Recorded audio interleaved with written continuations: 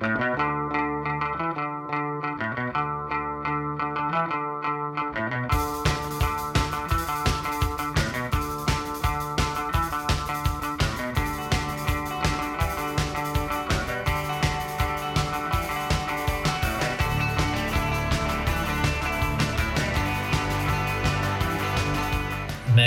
the thing about Megan is we met freshman year of college, and it was in the dorms for sure. And something tells me that it was in this girl Sarah Urban's dorm room, but I could be completely wrong about that. But that's just my memory about it. It was one of those things where like we had all just moved in, so like we're meeting everybody in Seton Hall, and then Megan's from like the other Clifton or something, like Clifton from down the street, and so we're like, oh, you from the other dorm, so cool. But yeah, I mean, it was really like one of those things where I think Molly Pilon was there or something. Met, and immediately I think we were all like hanging out with a bunch of other of us. Like, I don't know if it was that night specifically or if it was just, you know, it's one of those things that there wasn't like this specific moment, because it seemed like it was just sort of naturally always like this group of people, or like she was always there. But I do remember that day in the dorm, maybe potentially Sarah Urban's dorm room.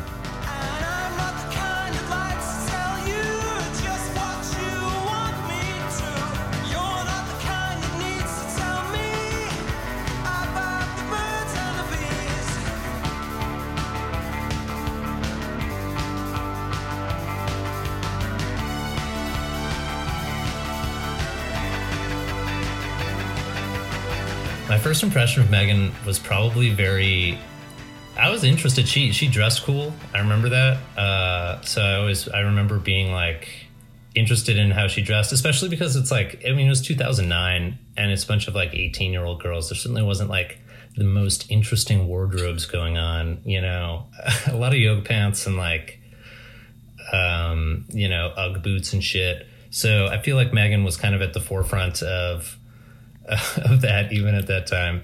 So that was definitely something that struck me about Megan. And then also she was just like very, I don't know, she didn't seem very like nervous or awkward, even though she probably felt like she was. She felt very confident and like cool, and everybody wanted to be her friend.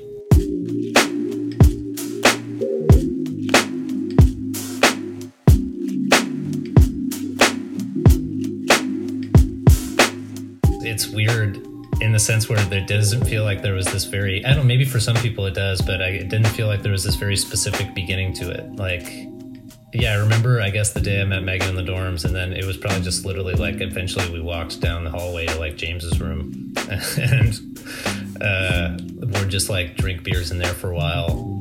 We were really lucky that we were almost all of us literally in the same building, or you know, of course, Megan down the street, but then, you know, DePaul people didn't really give that much of a shit about what we did. So like we partied a lot in the dorms, and that was we were lucky to be able to do that, because I don't know where else we would have done it, or like done our bonding friendship moments.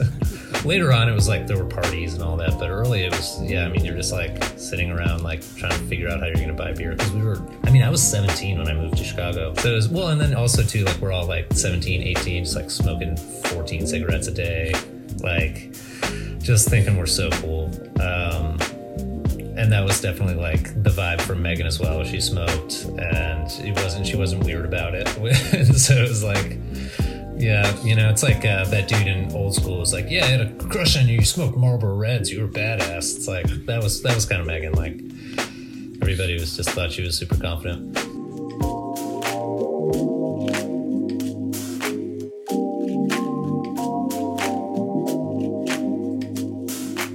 The reality was, I don't even know necessarily how this came to be. I think so Megan lived in the Clifton dorms, and over there they had these suites where they would have like 2x2 rooms and then a bathroom in between, right?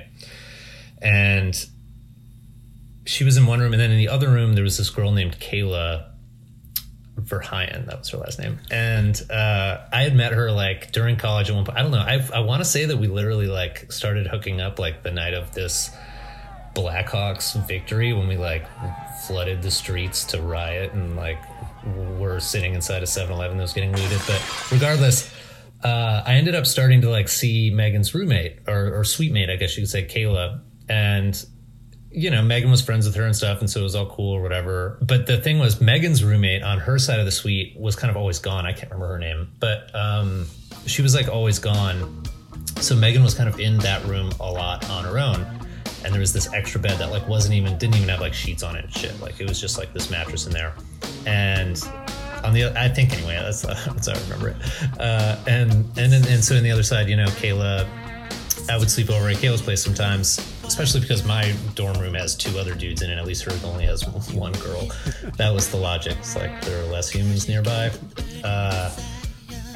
But obviously it's awkward. So then we would try to wait for those times when we knew that Megan was totally gone, like at class or just doing something, so that we could go use that room because we knew that the other person wasn't there.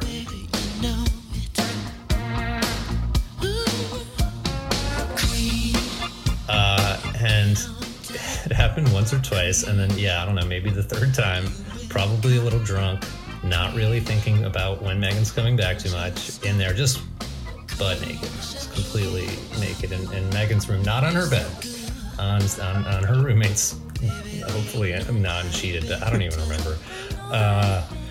And I mean, just like it. Well, and what was funny too was like the door of the dorm room like literally opened like to them on that bed. Like it wasn't like there was like any like there wasn't like any noise from like a key or like any split second moment or like turning the corner. It was literally just like door, naked people on bed.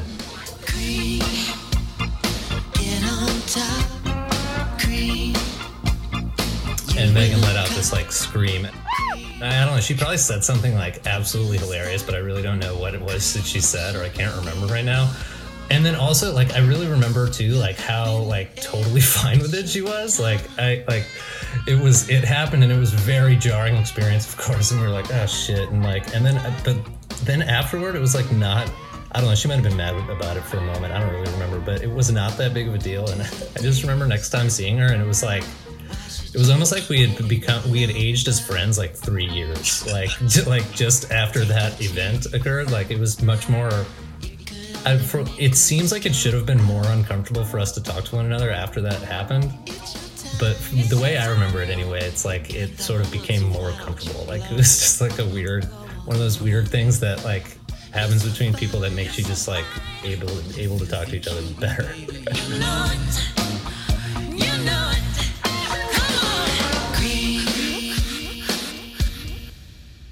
So that was the one of the first like major interactions I had with Megan.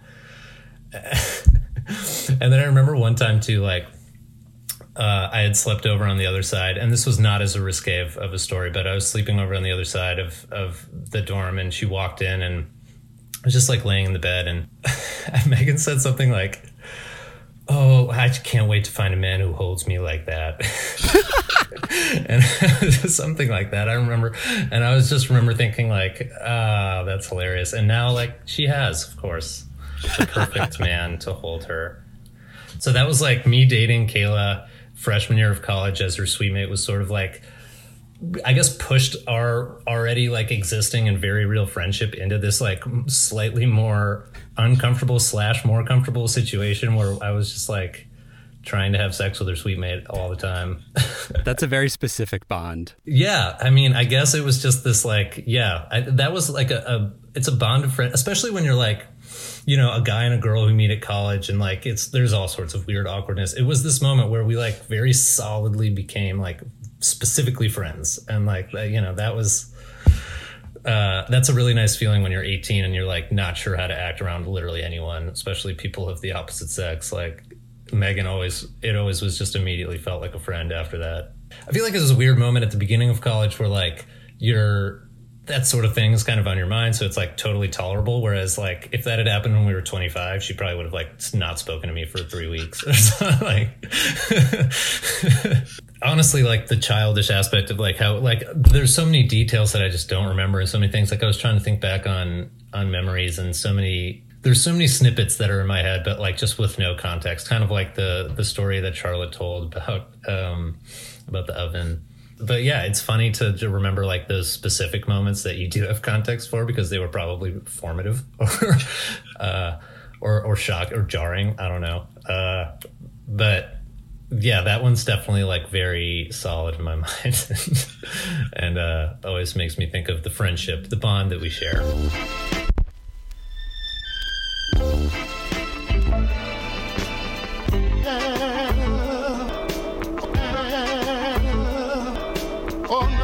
Happy birthday, Megan. I love you very much, and I'm very excited to see you vaccinated, and Steve vaccinated, and myself vaccinated very soon. Thanks for the appointment, by the way.